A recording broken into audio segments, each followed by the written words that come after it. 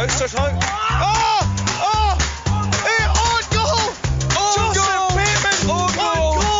Through the zone as Monk taking matters in his own hands.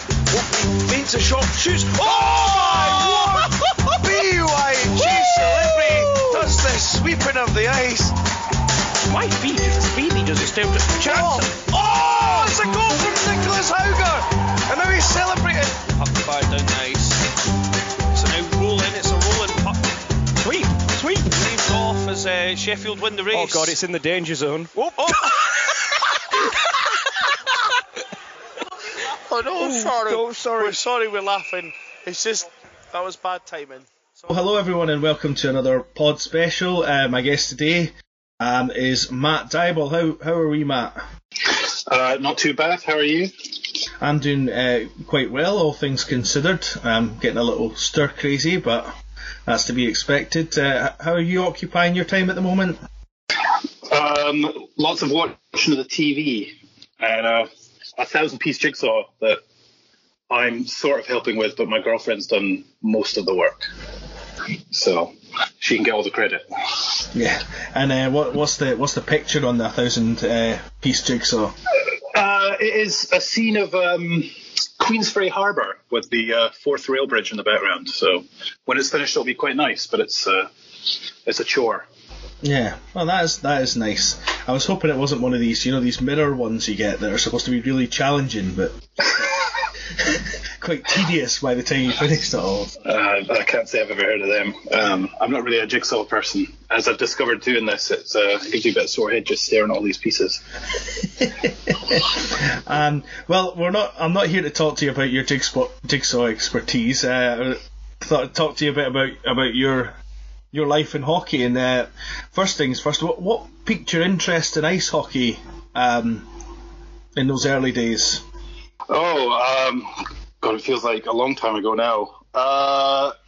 Basically, when I was finishing at school, I got a demo for NHL 2000 and thought that was quite fun. And it's like this, played it a lot, thought this was a pretty cool sport. And then, I had the games. And then there was the 2002 Olympics. So then it was actually the real life thing on the telly. So that was quite fun to watch. And then my first year at university, a big email came round saying that there was a university team starting in Edinburgh. And I thought, well, here's a chance for me to actually play the sport that I have an interest in. So that's kind of where it started for me. Yeah, and of course you were in high school. What sort of sports were you doing in high school before you got interested in hockey? Well, my school was all about rugby, which was I know is a big interest of yours, Rambo, but not of mine. So sport at school for me wasn't a big thing. And if anyone's met me, I'm not really an athlete.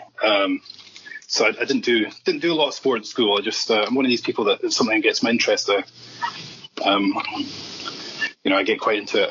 But no, not a lot of sport in school. Okay, so obviously the email went round, and I think was your first point of contact. Would that have been Waj Khan? It was Waj, yeah. Yeah, it was. Just trying to think back how it all. How we started. I think there was public skates at Murrayfield.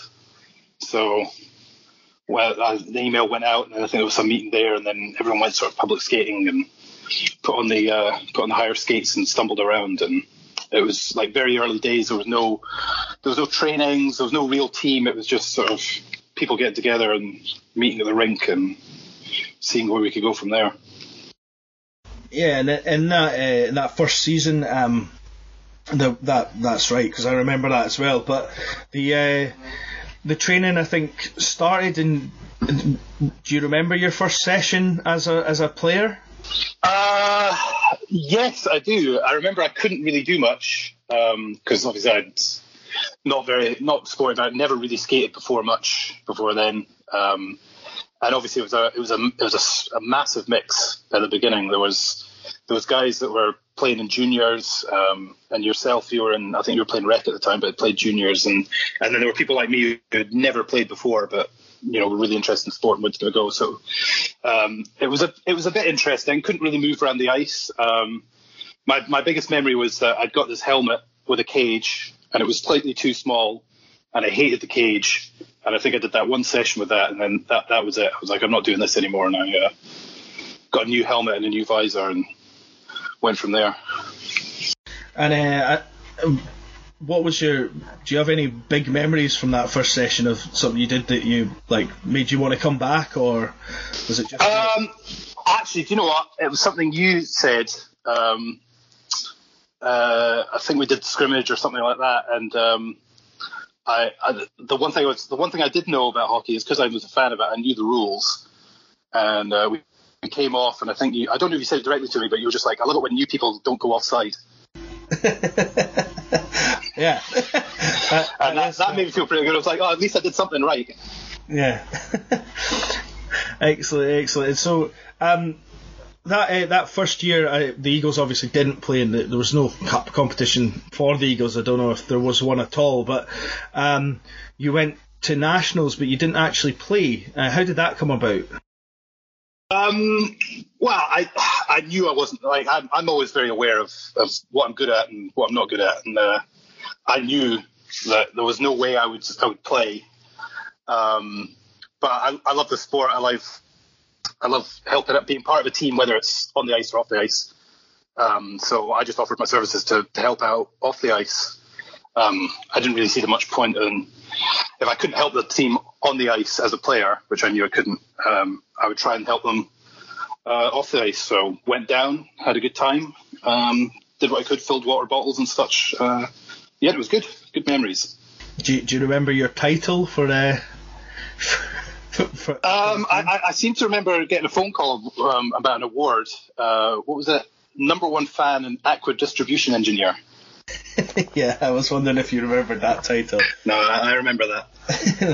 And then the next season was obviously the formation of the Phoenix, which obviously became the sort of Phoenix Eagles connection, or the Feagles as they were called. And then, was that your first season getting a game? Yes. Yeah, it was. I remember you. Was it you? I think I started the game on the first line. Did absolutely nothing, but had a great time. Who was it we were playing? Was it the Predators or something like that? I can't remember. Can you remember? I don't remember. Was it in Murrayfield or Stirling? It was in Murrayfield. I remember that. Ooh. I have no idea, I'm being honest. I think they were called the Predators, but it was I remember starting the game. I can't remember much else. This is all very long ago. It's hard to remember these things. And so you obviously played a bit that year, and the Eagles were in the cup that year, and you were sort of going around with them as the aqua distribution engineer, if I remember correctly. Is that? I remember a trip to Nottingham. I think I went to most of the home games. Just helping out. It was. I don't know. I think I just enjoyed being involved, being part of the team, and it was. It was good. And of course, that trip to Nottingham is the infamous hat incident. Do you want to talk people through that, or? You lost your hat, and then I said we couldn't find it and apologised. I mean, that's pretty much it. I just remember. But it's a great. Yes, it's a great memory for you. A story you love to tell. It's not had a significant impact on my life. Yeah, I suppose not. And that first big road trip, the Nottingham Sheffield one, there was a sort of. Do you have any significant memories of things that happened on the ice with the team? I mean, you weren't playing, but you were obviously their assistant and your thing. I remember the Nottingham game because it was a massive win. It was like 26-1 or something like that. If that's the right one, because I remember going to Nottingham one year and us having a massive win, and then the next year going there and having a similar scoreline but losing. The massive win was the first year because we played. Yeah, the first year. Yeah. I think I remember McGregor scored 4 goals on one shift. Honestly, that's about what I can remember. I remember staying overnight somewhere and people making a lot of noise, and then I think we went to Sheffield the next day. Was that the same year? They all get muddled together. Yeah, that was. We went to Sheffield the following day after the 26-1 win, and Sheffield and us were in a sort of 2-horse race to win the division, and Sheffield beat us in Sheffield. That's okay. I thought that's what it was, but it was. I get them a bit mixed up. And the place we stayed was Amy's mum and dad's house in Grantham. Oh, that's right. Yes. Wow. I've been on a lot of trips. So many. What is it? 16 years, 17 years of going up and down to Sheffield and Nottingham and Newcastle. Mm-hmm. Yeah. Well, that was obviously the first big road trip I remember, and I remember you being there and the very sombre delivery of my hat going missing, and of course it's a great story for me, but maybe not for you. And then and obviously the loss to Sheffield, despite it being a pretty close, tough game, and then beating them at home. But then moving on from there, Dibs, you got your foot in the door with the Eagles. Can't remember if it was the following season or the season after, with a trip to Oxford and Cambridge. Do you want to talk us through that? Should I talk about that? That involved some slight breaking of the rules. Well, it's too late now to go back in time. I didn't win the league either. Basically, the Eagles were extremely short of players. I think they had about 8 guys travelling for a double header against Cambridge and Oxford. So I got asked if I wanted to just bring my gear, even though I wasn't a student anymore, bring my gear along and play, because they were desperate. And I just said yes. And that was an interesting time. I remember we beat Cambridge on the first night. That was interesting. With about how many? Did we have 7 players, 8 players, 7? I think it was 7 players. And we beat them, so that's quite embarrassing for them. Because I was playing, and then there was another guy playing that had never played before, didn't know how to put the gear on. And then the next day we played Oxford. The guy who'd never played before had to go home, so we had 6 players. And then the first shift of the game, one of the guys in the team, Jonathan Lowe, got hit into the boards and dislocated his shoulder. So we had 5 skaters for the last 56-7 minutes of the game. So that's the longest shift I've ever had in hockey. And what was it like playing for that full period of time? I mean, what was this? I don't have many memories of it, to be honest. I think I was just so tired. And these were the first games I ever played. In Scottish Rec, they don't allow checking. And obviously, as quite a beginner player, I'd never played in a checking game before. So that was the first time I'd ever been hit in a hockey game. So I do have a memory of just getting the puck. My job as a player was I got the puck and then I tried to move it to someone better than me as quick as possible. I got the puck and moved it, and then someone hit me, and I'm sure I went flying. And they just skated up and down the ice for a couple of minutes, not knowing where I was, which probably sounds quite bad actually now these days. But I was fine. It was an experience. I think we only lost that game 11-1 or something like that, but considering how short we were, which isn't too bad. Yeah, and can you? I mean, in those early days, is there certain players that you remember significantly for the way they played or playing alongside them? There's so many players. I remember Ryan McFarlane. He's actually been back the last couple of years, playing a bit for the Eagles, but he was there in the early days. Really good player. Ewan Heels, obviously. Gus, he was pretty good. Obviously Kenny in goals. He had his moments. You too, as Rambo, you had your moments as well. It wasn't always pretty, but you got the job done. Yeah, well, thank you. But one of my most significant memories of you on the bench when we went anywhere was the first trip to Cardiff, where I hit the crossbar with a wrist shot, and then all I could hear was you laughing from the bench.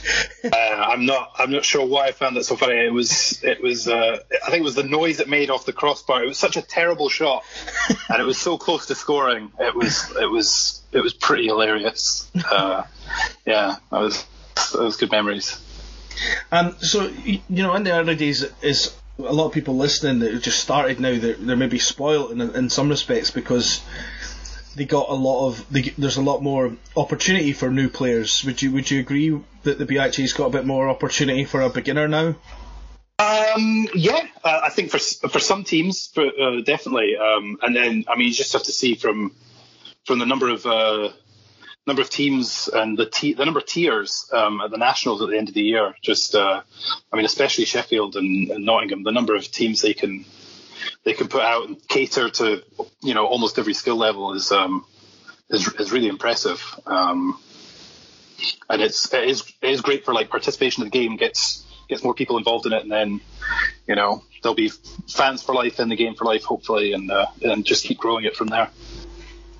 And so you obviously, in the early days, you didn't play much for the Eagles, but you were there a lot. But then, of course, the Beagles were formed, and do you remember your first involvement with them? Yeah, I just remember you wanting to get a B team together, because we were getting more and more beginner players wanting to get involved and actually play. Because of the Phoenix, you could get more beginners involved, and they wouldn't have to play for the Eagles. They could play rec for the Phoenix. But obviously, it was getting bigger and bigger, so there was sort of the numbers there to make a second sort of university team, as it was. So then it became like the B Eagles team, and obviously that made the Beagles. And I remember was there games? I can't remember actually. Was there games before we went to that Nationals, or was there was one game in Sheffield and Stirling. Okay, yeah. Against Newcastle B or C or something. Before we went to Nationals. I can't remember if I played in that one. But it was it was great. It got so many people involved. And it just it's a shame that they're not around anymore.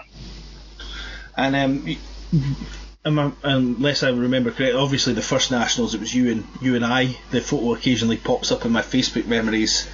Oh, that's right, yes. Of us in sort of formal but also kind of ridiculous dress. Yeah. I don't know if you remember the night out from that Beagles trip. I remember the night out for that. You're setting me up for this to tell this story. I certainly am. Yes. I think the tournament that year was just a one-day thing, so it was travel down, play the games, and then I think we were just going to go out for a bit and then go straight back. We had a bit of a night out. At the time, I wasn't really drinking, so nights out and getting drunk and all that sort of stuff, that wasn't really my thing. So it was an interesting night for me, but everyone had fun. I was okay, and then it's like, right, time to go home. Everyone piles into the minibus, and we start to set off, and then a certain player, who I won't name because it's not very fair on him, threw up while he was passed out, and then we ended up stopped at McDonald's for a long time cleaning up, and I'm sure you can testify I was not very happy because I was very tired and I just wanted to go home. I do remember the trip. This same player had a shots battle with let's say a player who hadn't been playing. It was Big George, who decided to come down and help out. and be sort of a fan with us.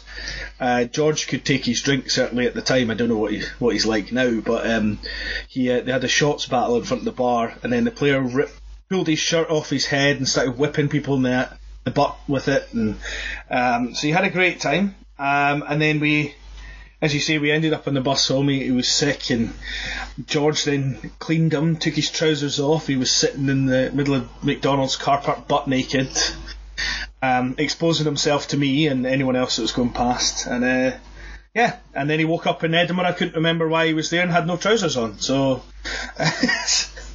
pretty much it. But I remember you at the end of it was like, I don't know if I'll ever be back. Yeah, it wasn't a good end to that trip. I need a bit of time to recover from that one. It was a bit of an ordeal. Yes, but I came back, so it was all fine. It was all fine. It was all fine in the end. It makes a very funny story to tell people years down the line. Yeah. Now, I obviously, you were talking there. You didn't really drink in those early days. I mean, I don't think you're a big drinker now, as it were, but I remember I remember your first drink of you sipping tequila. That might be inaccurate because I was pretty drunk myself at the point, but what you didn't really ever take a drink when you were out, and then suddenly you became like this cider monster. How did that come about? Well, interestingly, I about what year? 2007, 2008. I think that's right. I was the equipment manager for the Edinburgh Capitals, the pro team in Edinburgh. No longer with us, unfortunately. It became a sort of point for all the boys in that team that couldn't believe that I was. How old was I at the time? 22 or something. Didn't drink, didn't do any of that sort of stuff. They gave me a lot of grief about it on road trips and stuff. I can't remember how it came about, but they convinced me that at the team Christmas night out, they could try and get me drunk. So they bought me all the drinks that night. I drank what they gave me. Some of it wasn't very good. Some of it was quite nice. Got pretty drunk that night. Felt okay the next day. And was, I don't know, it was like a switch in my brain. I was like, it's actually not bad, this drinking thing. So I did it a bit more for a little while, and now I've sort of just gone back to hardly ever drinking, not going out. Pretty boring. But yeah, that's the story. Yeah, because my early memories of when we had like team socials and team nights out and stuff was that if I was going to the bar to get like a pint of beer or whatever, I'd always go, Dibs, do you want anything? And I remember once getting told off by someone because they thought I was annoying you for not drinking, but genuinely I was just asking if you wanted a glass of water or anything while I was up, because I knew that you wouldn't take a drink. So that was fine as far as I was concerned. But I do remember those early days, people thinking that I was just trying to wind you up to make you. Oh no, I never. No, don't worry, Rambo. You never gave me any problems with that. Yeah. And the sipping tequila thing, is that just something I remember that didn't actually happen? That is not. I don't know what. This has been your story for years. That everyone got. There was shots of tequila, and it was like, here, Matt, Dibs, do a shot. And I was like, and I reluctantly agreed to it.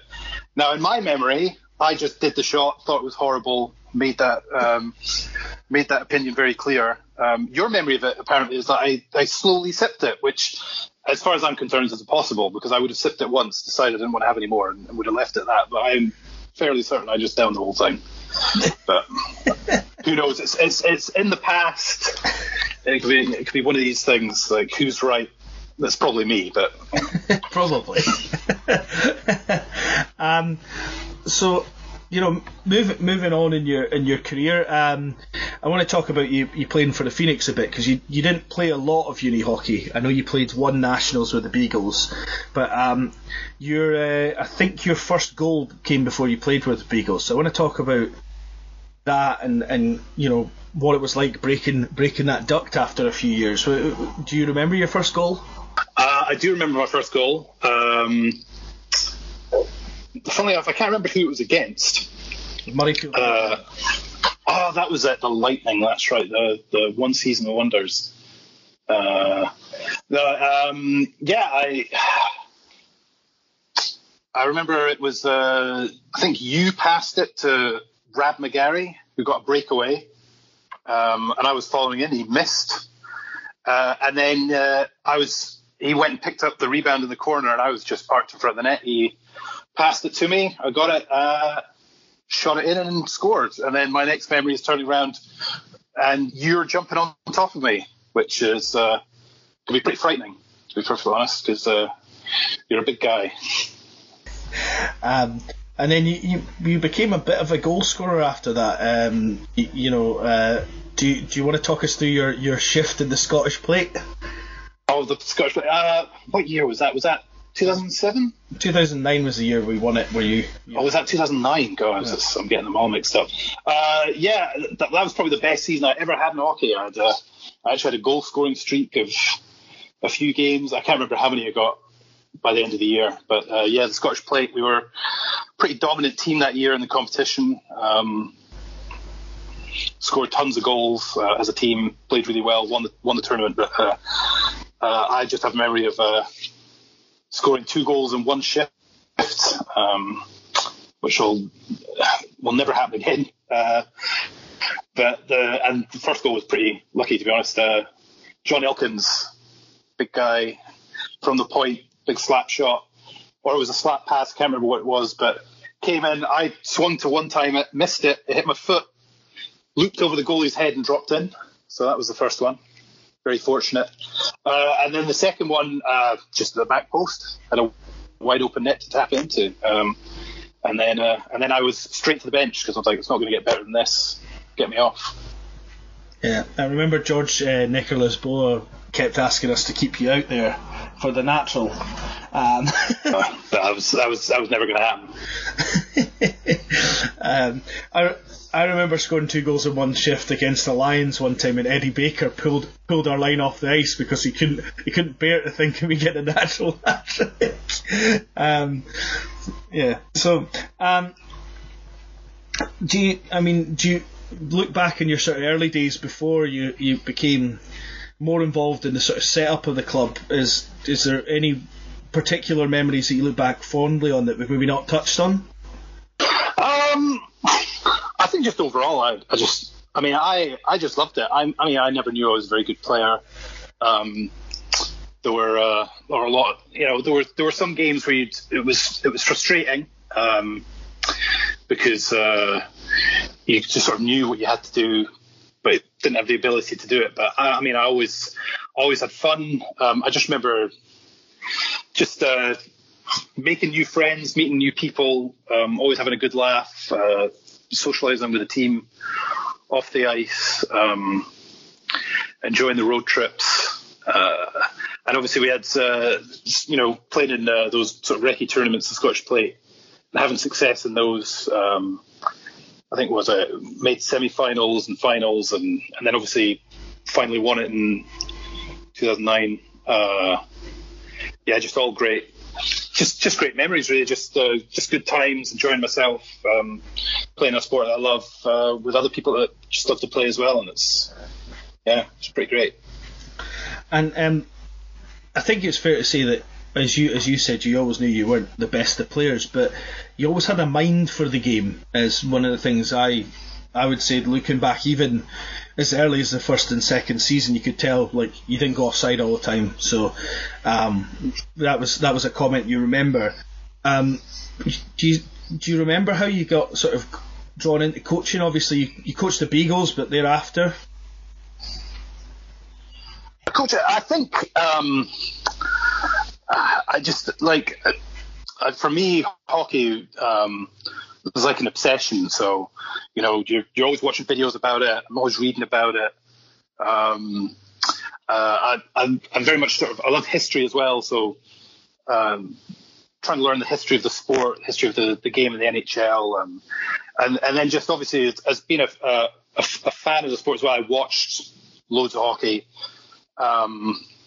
And it just became more interesting because I couldn't play as well as I possibly wanted to. Didn't have the ability, but watching it you learn things, you pick things up, and I almost like a sponge, just wanted to pick up as much information as possible. And then it just sort of grew from there, where it's like you get to a stage where you know what, or you think you know at least, what to do, how people should do things, how to play. But if you don't have the ability to sort of do that yourself on the ice, the next best thing is to try and, get the coaching, and try and get other people who are better than you to fulfill that potential and, play that way. And, that basically. So, as I say, you came down with me and we coached the Beagles together. 2007 Nationals, I think that was the one-day one. I remember probably the moment that was most frustrating for both of us in that tournament was when Disco Dave spoiled a 4-0 by passing behind all three members of the team who were also on the 4-0 with him. I think he gave up an odd man rush going back the other way. That's frustrating, but I think you need to forgive these mistakes sometimes when it's. At the time, I didn't. I was very upset and told him, but on reflection, maybe not as. Shouldn't have got as angry as maybe I did. And then you I guess officially became the assistant coach when I took over from Tom Ham. That was about 2010 or something. What were those days like? Did you enjoy those days? I mean, I know that I'm interviewing you, but you can be quite honest about it. No, it was good. The team was relatively successful. What was it? Was it 3 years, 4 years? I think it was 3 years. I think it was 3. Yeah. The team was really successful. We had some pretty good players. It was nice to be involved in, trying to shape a way a team plays, trying to help a team be successful, having input in that. And then you were always receptive to my ideas. I think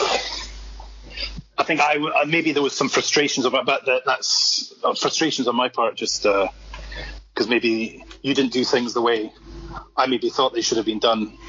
But that's just life as an assistant coach. I think it's you just have to support those decisions, and they weren't the wrong ones. We won a lot of games.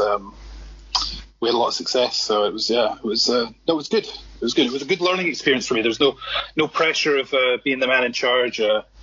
Just sort of the background guy, just trying to help where he can and try and learn and try and get better. Yeah, I remember you as being a sort of a good compass for a lot of sort of tactical decisions in those days, and not necessarily making them all. Didn't necessarily follow every piece of advice, which maybe, as you say, was a bit frustrating, and I know the feeling only too well. I think the team back then was a different sort of team to what maybe the Eagles have got now in terms of drinking culture was a bit different back then. Yes. You might remember some road trips where the team were 3 sheets to the wind on the way home a lot more than you perhaps do now. Yeah. But yeah, I think it was good. It was good times for me back then. Certainly, I enjoyed coaching. It was I think my one of my favourite coaching moments from back then was the accidental discovery of the red line. Do you remember the red line? Yes, do you remember the red line? Tyson, Tony, and have I forgotten his name? Zuzic. Yeah, that was a total accident going to Sheffield in our first game of the season. Going down there, and it was meant to be this guy Mitch who was meant to play with him. Oh, that's right. And Mitch couldn't make it to Sheffield, and so Stu was sort of at that time, I guess, seen as a sort of grinder character. We stuck him on with Tyson and Tony, who Tony Sell is, of course, most people know who Tony Sell is these days. And I remember the two of them meeting me outside the changing room before the game the next day and saying, please don't change our line. We want Stuart in our wing. So that's what happened. It was a pretty phenomenal line. Cycled the puck brilliantly. Scored, could defend. Just a great line. And Zuzic, he really complimented it just with his work rate. I mean, it's just unbelievable energy, just all over the ice. He had the patented one-handed poke check and then put it behind his back to recover. It was pretty good line. Didn't have to do a lot of coaching with them. They just knew what they were doing and went out and did it. Yeah, certainly. And then in those days you had some characters in the team. You had Neil Dolan, Andy Blakely, Kyle Francis, who was Wrecking Crew. It was a good bunch back then. What was your sort of favourite memories of that period, like on the ice or off the ice?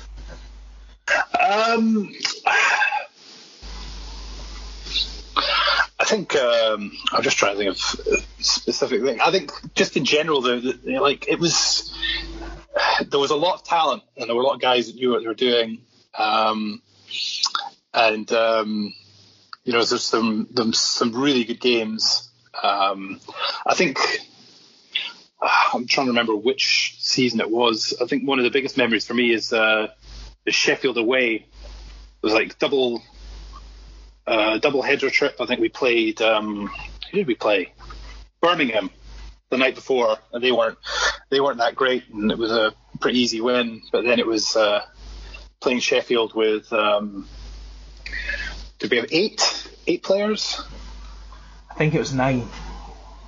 No, it was going to be 9, and then Beth had to go home. Do you remember that? Because right. There was a mix up with the face-off time. We thought it was like 8:30, and it was actually 10:30. That was my first year as the fixtures secretary, and I got mixed up. But yeah, no, we were 8 players. I think we had a Beagle playing up as well. And we were, I think, 5 minutes left, down by 2 goals. And came back and won it. I think that's my biggest memory from that little period of time. That was a great game. That was a special one. I think you were right. We were down by a couple, and then Tony happened, basically, if I remember. No, I think we got a penalty shot, and Max scored it. So that got us within 1. And then I think the next shift, was it Techie? I think maybe we scored on the next shift, that tied it. And then in the last minute, Tony got the winner, as he had a habit of doing. And that was the win. And then there was, of course, the contention at the end where a Sheffield player shot it at the net as time expired. And our goalie at the time just let it go in because the time was up. The Sheffield players contested that because he got the shot away before the buzzer had gone, it still counted, and that was the tying goal. But obviously this isn't basketball, so that's not the rule. But the ref still had to go and check the rule book afterwards, so it was... Yeah, that was a bit stupid. I remember it was Chris Gray that was in goals for that game. I remember he'd moved to Derby for part of his course, or like a placement or something, and so I had to pick him up from the train station in Birmingham so he could play those 2 games. And I remember going into the changing room after the game when the referees were still looking up this rule, and he was pure white. Absolutely petrified that he had conceded this goal. Of course, the referees were just like, of course it's not a goal when they went in, like they knew all the time, but they still went and checked their rule book. So yeah, it was good. So a classic BRHA victory, I think. Yeah. That was my last year as the sort of the head coach of the Eagles. I've had stints helping out and still come on and help out at training and stuff nowadays. But of course, there was we're not going to go into the controversial Oxford game. I just remember you saying that this will never be forgotten and never forgiven. Unfortunately, that Oxford team doesn't exist anymore. Oh well, then that's fine. So in time, we won. Yes, we still exist. So yeah, after that season, after the obviously the Oxford debacle was my last game in charge. Let's talk about that last Nationals that you went to. You weren't very well. No, I flew or something. Didn't want to get everyone sick, so I think I spent the whole tournament just sitting in the stands watching. Yeah. Do you have any memories of that? I mean, I know what my best memory of that tournament is, but well, obviously making the final, that's a pretty good memory. The closely fought semi-final, getting a big win over St Andrews in the group stage to actually make it through to the semis. That was pretty good, because historically our record against that team isn't great. So it's always good to get a big win over them. But obviously the funny memory is who is it we were playing? Was it Sheffield? Is that in the semi-final or? I'm just thinking of your team talk. That was the season before. Was that? Was it? The season before was because you weren't in the changing room in the last one because you were staying away from everyone.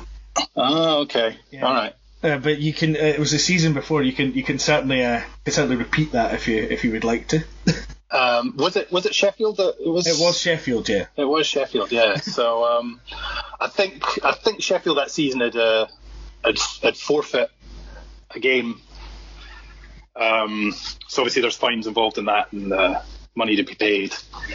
And Rambo's given his big rip-roaring talk before the game as he liked to do, get everyone fired up. And then his big finish was, remember, these guys owe us money, so let's pay them back. And then stormed out the room. And he was like, he says to me, how do you think that went? I was like, it was pretty good, but if they owe us money, why do we have to pay them back? Yeah, I thought you might bring this up, actually. Yeah, that was a good memory for me. That was a good one. Yeah, no, the second one, the one where you were in the stands was the last one that I was sort of in charge of. I think my favourite team talk on that one was before the St Andrews game, where it was either us or them that were advancing to the next round, telling everyone that like uni hockey would be over for some of us the next day. It doesn't end now, and then walking out the room almost in tears, realising that this might be my last game coaching properly. And then the team absolutely destroying St Andrews. It was impressive. It was some great. It was a good tournament, and it was just a shame didn't quite have the legs for the final against a really good Southampton team, which I'm sure is the story for a lot of teams over the years. It's making it to the finals and having to face Southampton. Yeah, and then playing that second semi is an absolute death sentence as well. Yeah. So after that season, and as I say, the Oxford debacle, you then take over the reins of the team. What was it like transitioning from, when I've always found when I was assistant coach with Tom, there's less pressure because you're not the one who's making the final decision necessarily. What was it like, that transition for you? It was interesting because I think when you're an assistant, you don't always agree with everything that the head coach decides, and I think I know a lot of times that maybe I felt I knew better, and I had a lot of big ideas that first year, and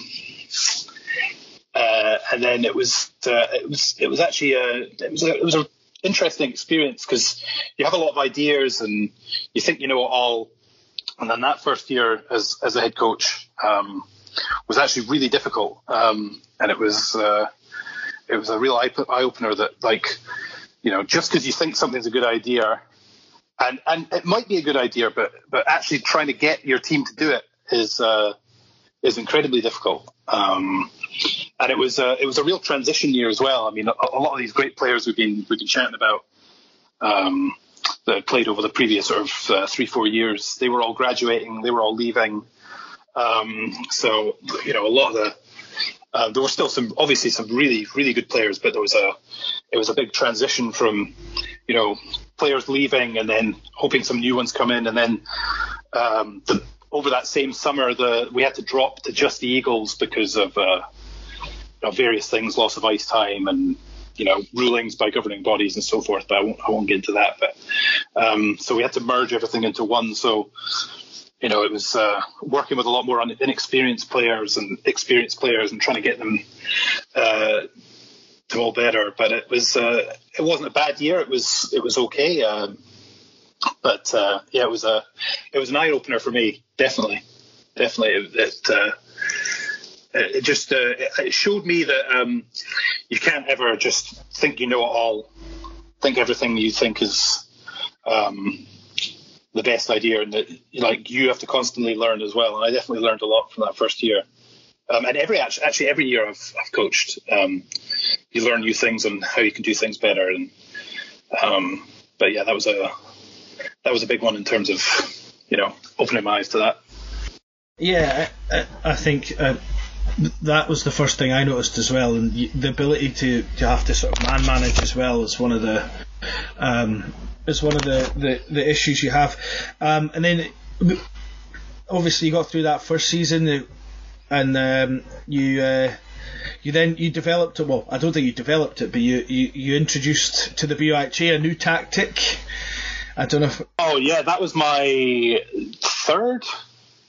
That was year 3 coaching. Yeah, I went to a. I'll give the long story for this one. I went to a coaching conference in Toronto. I think it was Toronto. Yes, Toronto. And came across I think he was a high school coach, and he was raving.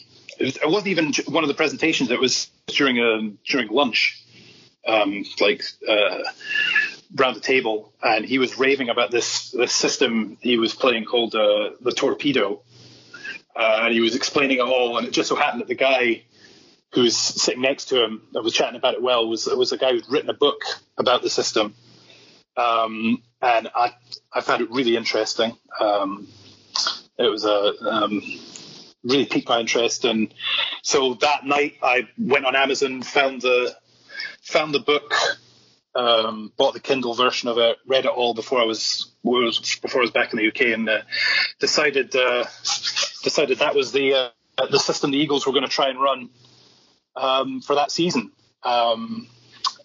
So I can't remember. Did I say what it was called? I've lost track. You did say Torpedo. Torpedo, yes. So the Torpedo, for anyone who doesn't know, is basically you play with 4 forwards and 1 defenseman, and that's the basic system. But it's sort of divides into positions. You have 1 defenseman, and then you have 2 other forwards, who we called halfbacks, but I guess the names don't really matter. They were almost like 2 centres. So they would play as forwards when you had the puck, but then when you lost the puck, they would be the first ones to drop back. And then the next 2 forwards, they were the Torpedoes. And their job was simply to always put the other team under pressure, always play on offense, always try and win the puck back when we didn't have it. So we ran that for that one season, and it was pretty successful. Yeah. I remember watching it, and it was, to me, it was quite innovative. It was new to the BUIHA certainly, and most teams in the BUIHA don't really play systems, so that any system is probably new to the BUIHA. But I think it worked well. It had some flaws as well, but all systems do. That was your 3rd season, and then I think you started the next season with it and had to adjust. So the Torpedo was a lot of fun, and then I never really tried to teach it to the team that first year. All I really did was I when we were doing practices, I'd make the lines, and there would be 4 forwards and one defenseman, and that was for the first month. That's all I did every practice, and I never told them that was what we were going to be running or anything like that. I just put them in that, and then I would have forwards come to me and it's like, well, what do you want me to play? Our line's got 4 forwards and we've only got 1 D. Like, do you want me to play D? And I was like, no, just play the forwards. And I kind of found that going like just not telling them but putting them in those ideas and sending them out there, they kind of figured out for themselves, defensively, how to do it. And then once we started going into games, I started explaining it more of, how it's to work and things like that. And that seemed to work quite well. And the guys had a lot of fun with it. There were some players that didn't really like it. But there were a lot of guys that loved it and thought it was a great way to play. But the next year, obviously we had a lot of success for it. I really enjoyed it. I tried to do it again. But I think the problem I had that next year was we had a big influx of new players. A lot of them were quite good, had played for a long time.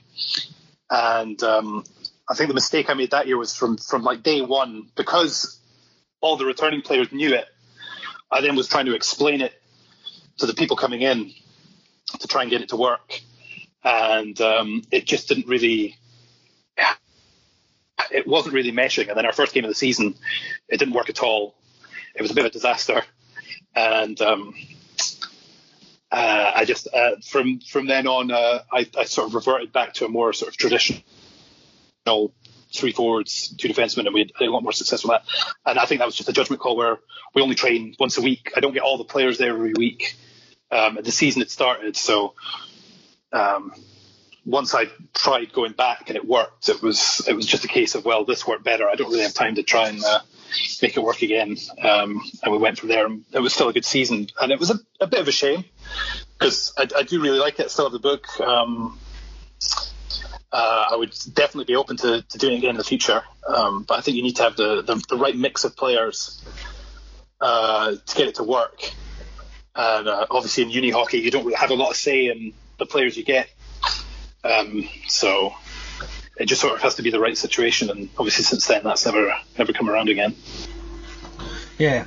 And then obviously moving on, I mean, I don't want to go into every season because we could be here all day. Yeah. I mean, we've both been involved in this club in one shape or form, whether it's just a fan or whatever, since 2003. So, yeah. But obviously the next, I suppose, the crowning moment, the first crowning moment for you, not the main one, but the first one was that first Wiki win. Can you talk us through what the vibe was like in the locker room before that game? What did something feel different, or was it just another game and it worked out?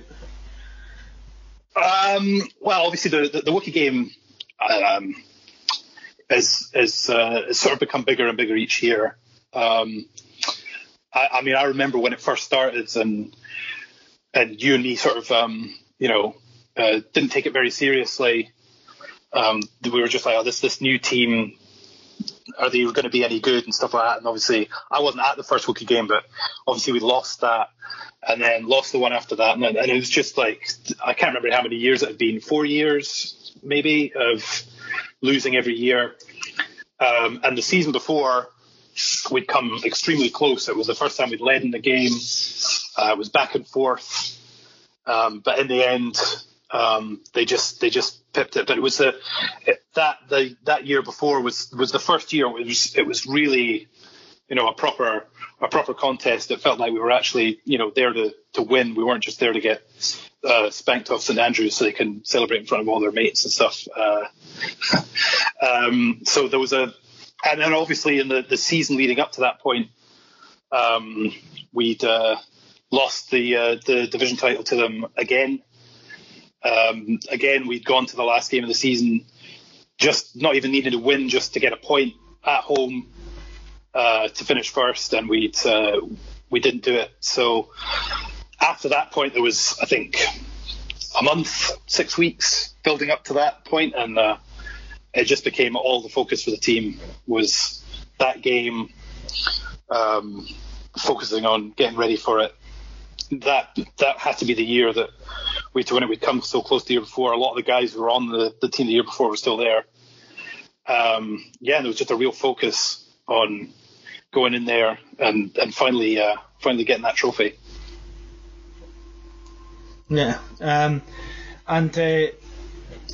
then obviously that was a huge thing for the team. But you then went up against St Andrews, I think, in the semi-finals in Nationals that year, and I think they got the better of you again. Is that? Yeah. There's a long-running theme since I've been coaching the Eagles of being second fiddle to St Andrews a lot of the time. But yeah, that was, I think, what's that? I think 3 straight years. I think it's 3 straight years we've lost in the semi-finals to St Andrews at Nationals. Yeah, so that's not good memories. That's they're hard to take, especially for some of them, because particularly a couple of them, we were really good team, playing really well, and then just for some reason play against St Andrews and totally forget how to play, don't play the right way, and it's very frustrating. Yeah, they somewhat of a bogey team, I think, since they came in as a sort of upstart team.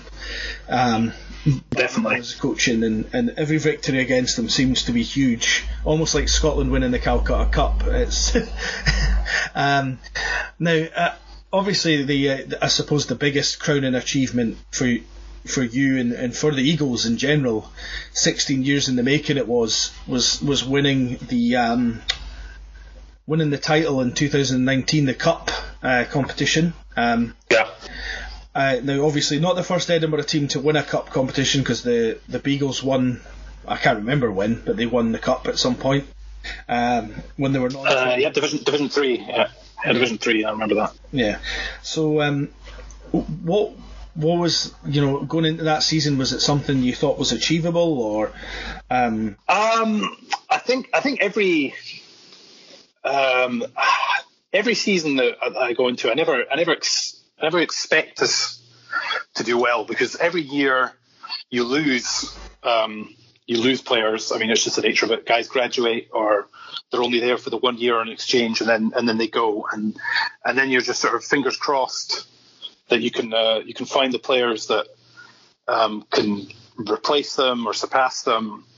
And then even if you do sometimes find these players, it's keeping them, because sometimes our schedule or our training times or the cost doesn't work for them, and you lose out on those players. I mean, I think going into the last season, I knew we had a strong nucleus for them. Tony was back again. We've got Berkey in goal. 2 guys that have just been around forever, basically, but made a real, formed a real spine of the team. We just, I think and obviously Alan as well is on defence as well. So that's 3 big pieces. And then just when the players came in, and you start practicing, you start putting a team together and seeing how it all works. I think the key for that season is we had a lot to get ready. Mm-hmm.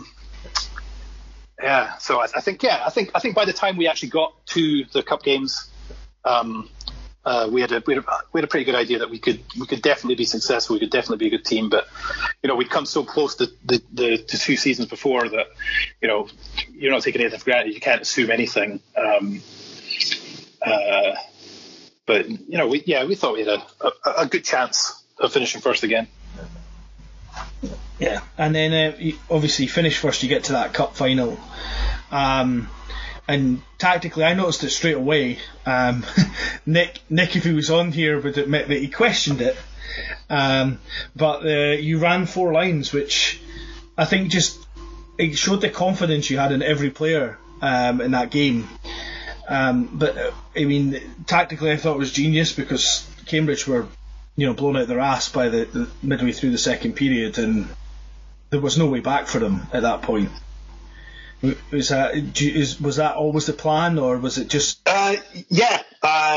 So obviously, as soon as we got first place, all the focus then is on, well, first the Wookiee game, but obviously then the playoff final, and mainly for us as a team, because we'd won the Wookiee before, the year before. All our focus was on that, Division 1 playoff title, because it was something the club had never won before. And, the struggles we'd had to even get that first place made it like a real focus for us. And, as a coach, I actually like having a big bench. I like having a full bench of players. For the most part, if the quality's there to run it, because I just feel like if you can constantly put players out there, run 4 lines, you can rest certain players in certain situations, and they're fresh, or they can always give their best effort. And I knew, looking at Cambridge's, I'd never seen Cambridge play, but being in the south, but you can look at their game sheets, you can see their lineups, and I knew for almost every game they had maybe 11, 12 players. So I assumed that would be the case again in the final. And I knew I had a full bench of 20 players plus who could, and I could put them all out there.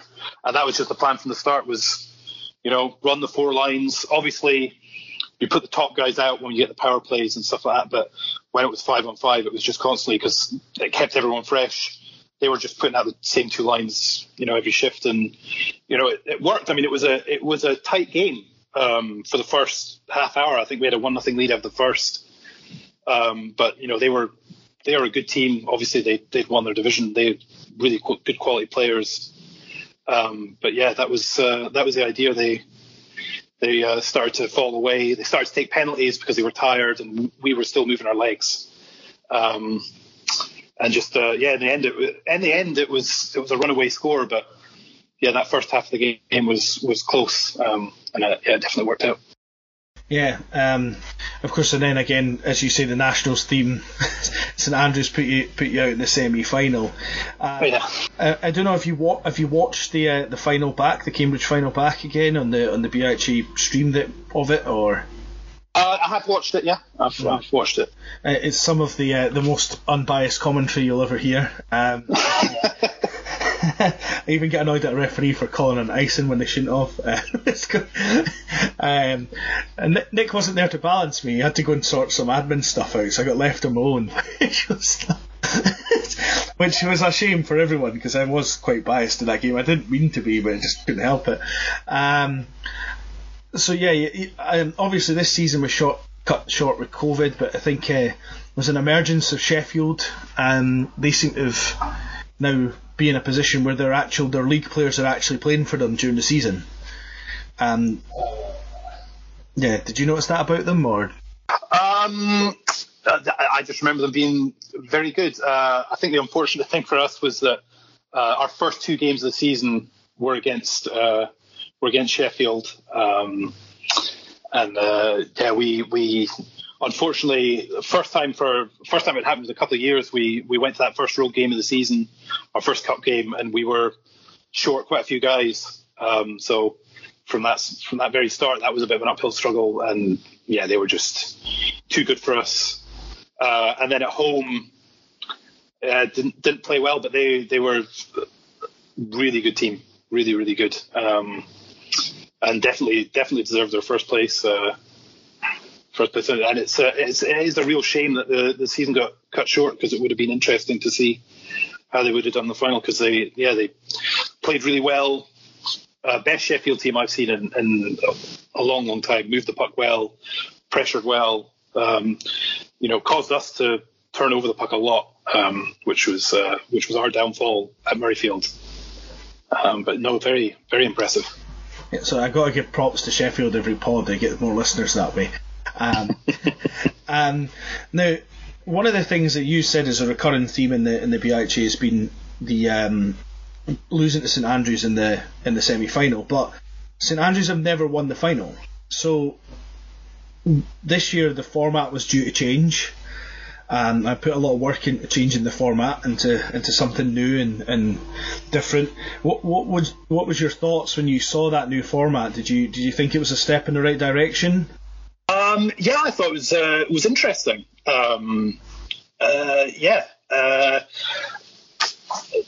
It's making every game mean something. Every team has something to play for, and having more teams there. I think it would have made it a really, really good event. And it's a shame because I was really interested to see how it all played out. I mean, on paper you can understand it, but obviously once you play the tournament, you see how it all filters out. I think it would have been interesting to see the teams from different divisions how they would have stacked up against each other. Because I'm sure some wouldn't have been very close, but you can have on occasions where there's a lower division team where really they're from they really should be in an upper division because they've got a bunch of players in. But it would have been interesting, real gauge of talent through those divisions of the VHA, and interesting to see how it would have all shaken out. Well, I'm glad you say that, because I just wanted to get someone's take on it who would have been actually involved in sort of coaching it. Now, we've talked a lot about your time with the Eagles and stuff. Obviously, it's not the only teams you've coached. You now sort of assist me from time to time with the Steel Queens. You were on the bench for the big Nationals victory for them last year. And you think obviously that addition of a women's team in Caledonia has had a good knock-on effect for hockey in general in Edinburgh, Scotland, or?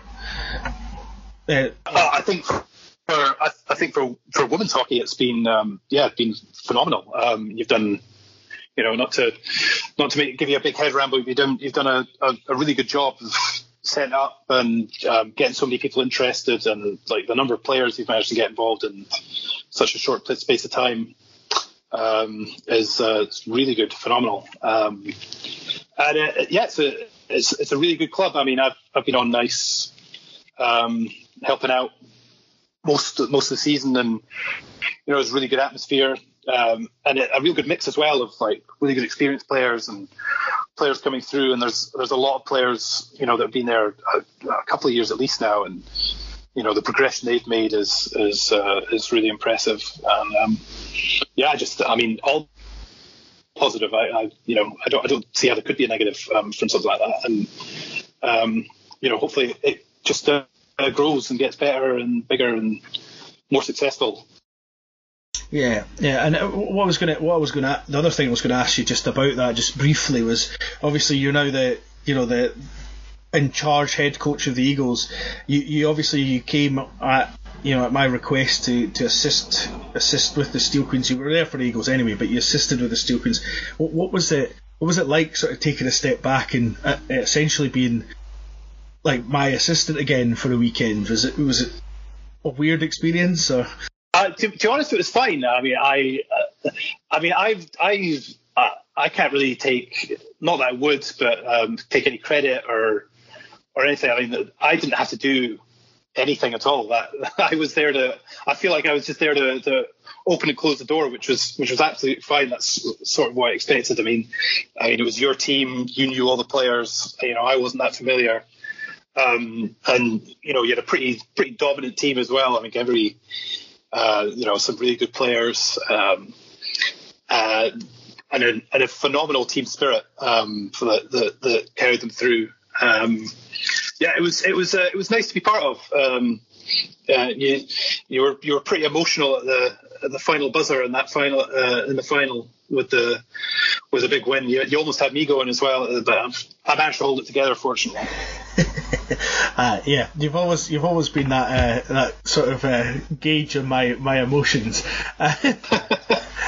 And then the other thing I was going to talk to you about just briefly is the you obviously coached this year, not this year, last year. You were involved in the GBU women's team, and then you coached the IAS women's team as well. What was that experience like, getting to go to camp and be involved in that sort of setup? It was good. I really enjoyed it. It was that was another situation where it was sort of pressure off me. I was just there to help out. I wasn't making the big decisions. For the GBU team, a lot of great girls, great personalities, really good players.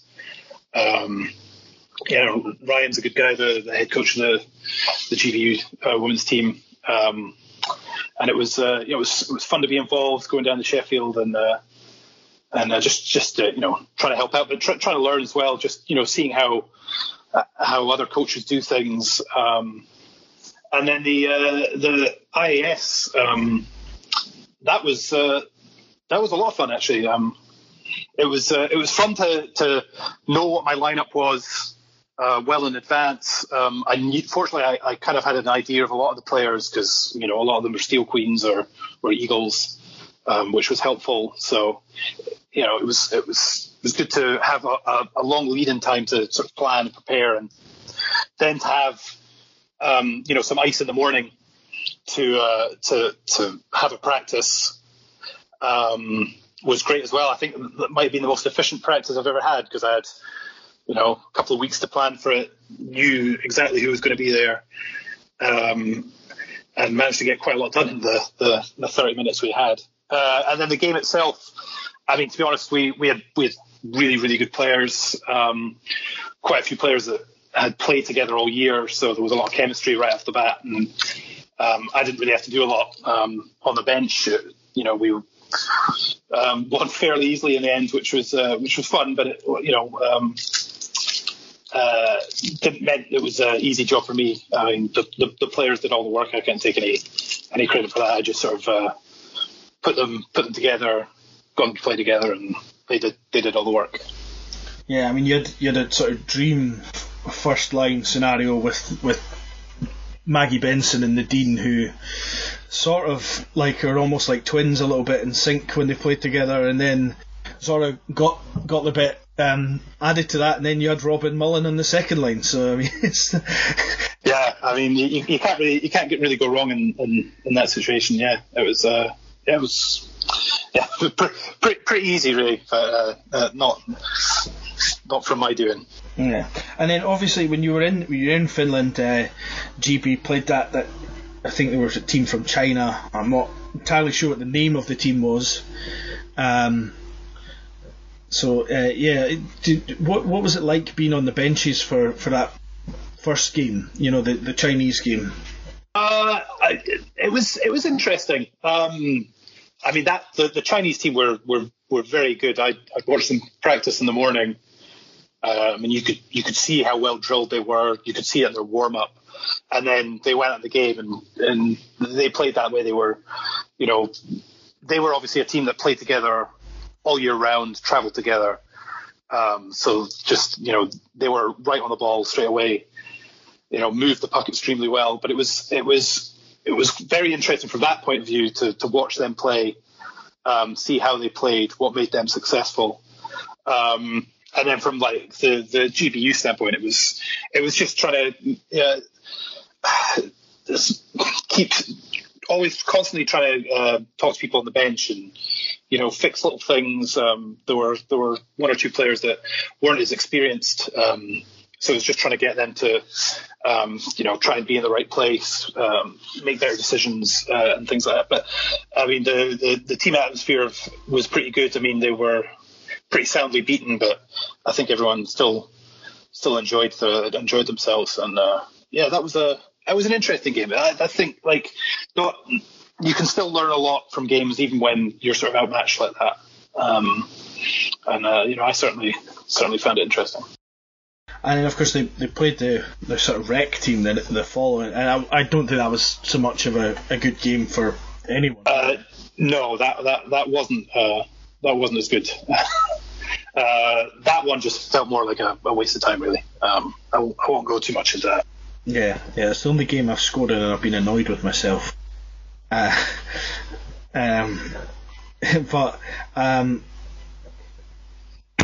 So the what was your sort of fondest memories from that camp? Was there any sort of fond memories? Finland, it was just a really cool experience. Just to go to another country. Never been to Finland before. To go to a facility like that, which was just top class. To be on the ice every day. Helping run practices and to have a coach's room. It's a little thing, but it's, it was nice to have a room that you could go to and put your gear and leave it and come back and sit and chat about different things about practice ahead or the games and stuff like that. It's just a great trip. And then obviously there was the broad mix of characters there, and being able to go and then watch a Liga game, so see some top league Finnish hockey and see how the fans react there and how they play there. It's all round really fun time. Yeah. Oh, well, what's next for you in hockey? What's next? I don't know. To be honest, just with everything that's happened to the season being cut short, and obviously there's a lot of uncertainty right now, I've not really thought about it. I mean, my assumption is I will be back coaching the Eagles again next season, trying to be as successful as we can be. But obviously, we need to wait and see when rinks reopen. What guidelines are and stuff like that. Obviously, when there's a virus about, maybe traveling around in minibuses and stuff might not be that safe and all those sort of things. So there's a lot of uncertainty. I think just going forward, as long as I'm involved in hockey, and I feel like I'm having a positive impact, then I'll be there. But yeah, like I say, just at this moment, it's all very uncertain. Okay, and sort of a couple of more fun, quick things to hit. Nick Ivo sent in a question: what has been your best night's sleep on a road trip?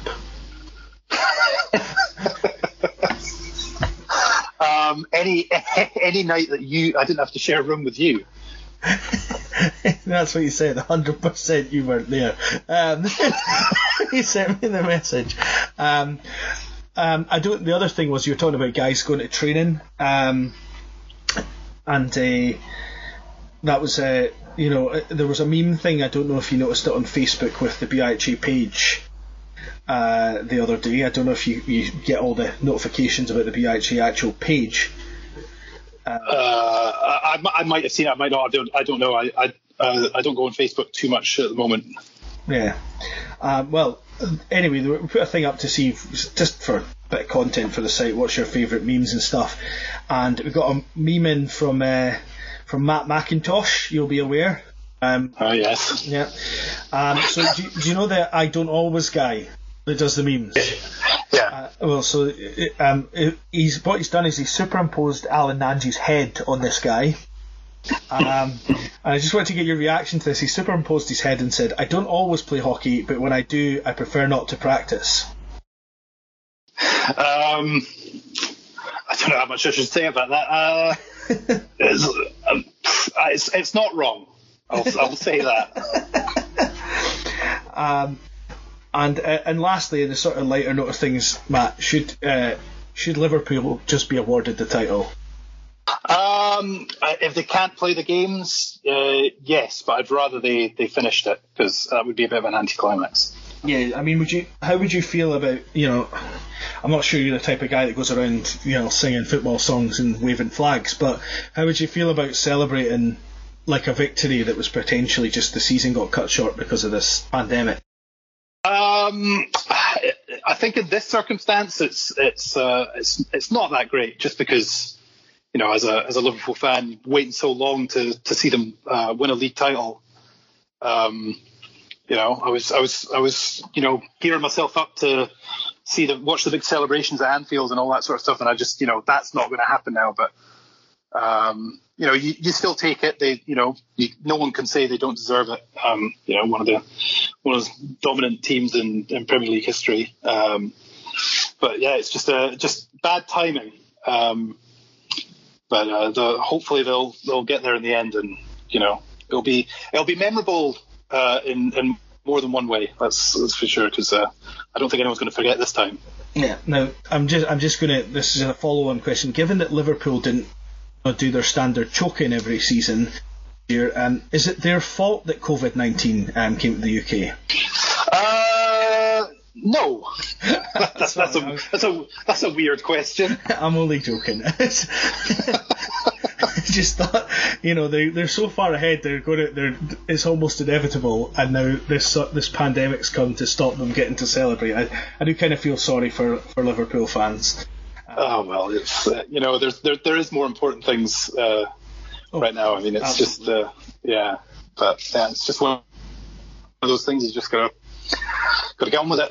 Yeah, and the last thing I wanted to ask you about in a sort of, as a hockey fan, how do you feel about the NHL coming back with no fans and the players all wearing full visors and stuff? I hadn't heard about the full visor thing. I think that's just the way sport is right now. I mean, just you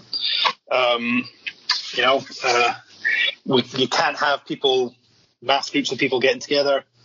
But I think it's good if we can get sport back. I mean, I know that's been the biggest thing for me. Since this all started, and everything's been locked down, it's just not having sport to watch. I think that's the thing I really enjoy. Any sport. I don't participate in a lot of sports, but I'm a fan of a lot of sports. I enjoy watching sports, and to not have that has been pretty tough. So I think if they can get as many of them back possible and safely, it's not going to be as good when there's no crowd there and atmosphere and stuff, but it's still better than nothing at all. The NHL's announcement, of course, bittersweet, because it's 24 teams have made it, and once again, my team, the Sabres, are still not good enough to make a 24 team playoff. Our team, Sabres, oh yes, our team, yes. If they can get it back and safely, and they can have a winner at the end, I think that'll be a good thing. It'll be, at least give me something else to watch. Yeah, I think especially for NHL teams and stuff, it's more important if they can finish the season so you win the Stanley Cup rather than it's gifted to you. It's a different setup, obviously, from leagues and stuff, and it's not gifted. You've earned your place. But I do think for ice hockey, if they can get it back in some shape or form, then that's what they're going to have to do. I like the idea of 2 hub cities. I think that makes perfect sense. It maybe doesn't work with like football or things like that, where a pitch gets chewed up. Ice rink, you just cut the ice again, so it's probably a bit easier. But I mean, it's maybe a protocol that the NBA and stuff can follow as well. Anyway, just before you go, you're obviously a very well-read man in sport in general and ice hockey. But is there any documentaries or books or anything you'd recommend to people? Well, I'm sure a lot of people have already watched this, but the Last Dance on Netflix. That's been coming out the last few weeks about the Michael Jordan and the Chicago Bulls dynasty is extremely good. Very much enjoyed watching that. I'm not a huge basketball fan, but I do enjoy, as I said before, I enjoy the sort of history of sports, and to have something look back on that and to see what players did and the personalities and what made Michael Jordan and that team so successful is really interesting, and I think a lot of the message in that and things you can get can be applied to all sports. So I would definitely recommend that. That's all I can think of off the top of my head right now. I mean, I watch a lot of stuff about sports, but that's the one that jumps out to me. Actually, no. I'll tell you what. One other thing. I know a lot of people don't see it as a proper sport, but obviously pretty much all sports off at the moment. But motorsport is another sport I'm a pretty big fan of, and the one good thing about motorsport is that you don't necessarily have to actually have the car. So there's been a lot of sim racing, esports, motorsport that's been going on for the last couple of months, and is still going on. I've been watching a lot of that, so it's pretty entertaining, and some of it's actually more entertaining than the real racing, because there's a lot more brave moves and overtakes and battles and stuff, because they know they're not going to get hurt if they have a big crash. So if anyone fancies checking that out, I think that would be pretty cool. Cool. Right. Just before you go, is there anyone you want to give a big shout out to on the pod? I'll shout out my girlfriend Heather, who's been putting up with me in the flat for I don't know how long now, months. You made her butternut squash risotto though, so I've been making her a lot of very good meals, but she also has to put up with me being fairly grumpy, just sitting around with nothing to do. So shout out to her and a big thanks for putting up with me. Okay, and now she has to listen to this podcast, so she. I'm sure she will. She has to put up with you for the next hour and a half. Excellent, Matt. Well, thank you very much for your time this morning. We're recording in the morning on Wednesday morning, and I hope everything you have decent time in whatever you're doing just now to keep yourself occupied, and we're hopefully back in an ice rink, and I'm setting you again soon. Yeah, I hope so, and I hope you're staying safe as well. Thank you very much.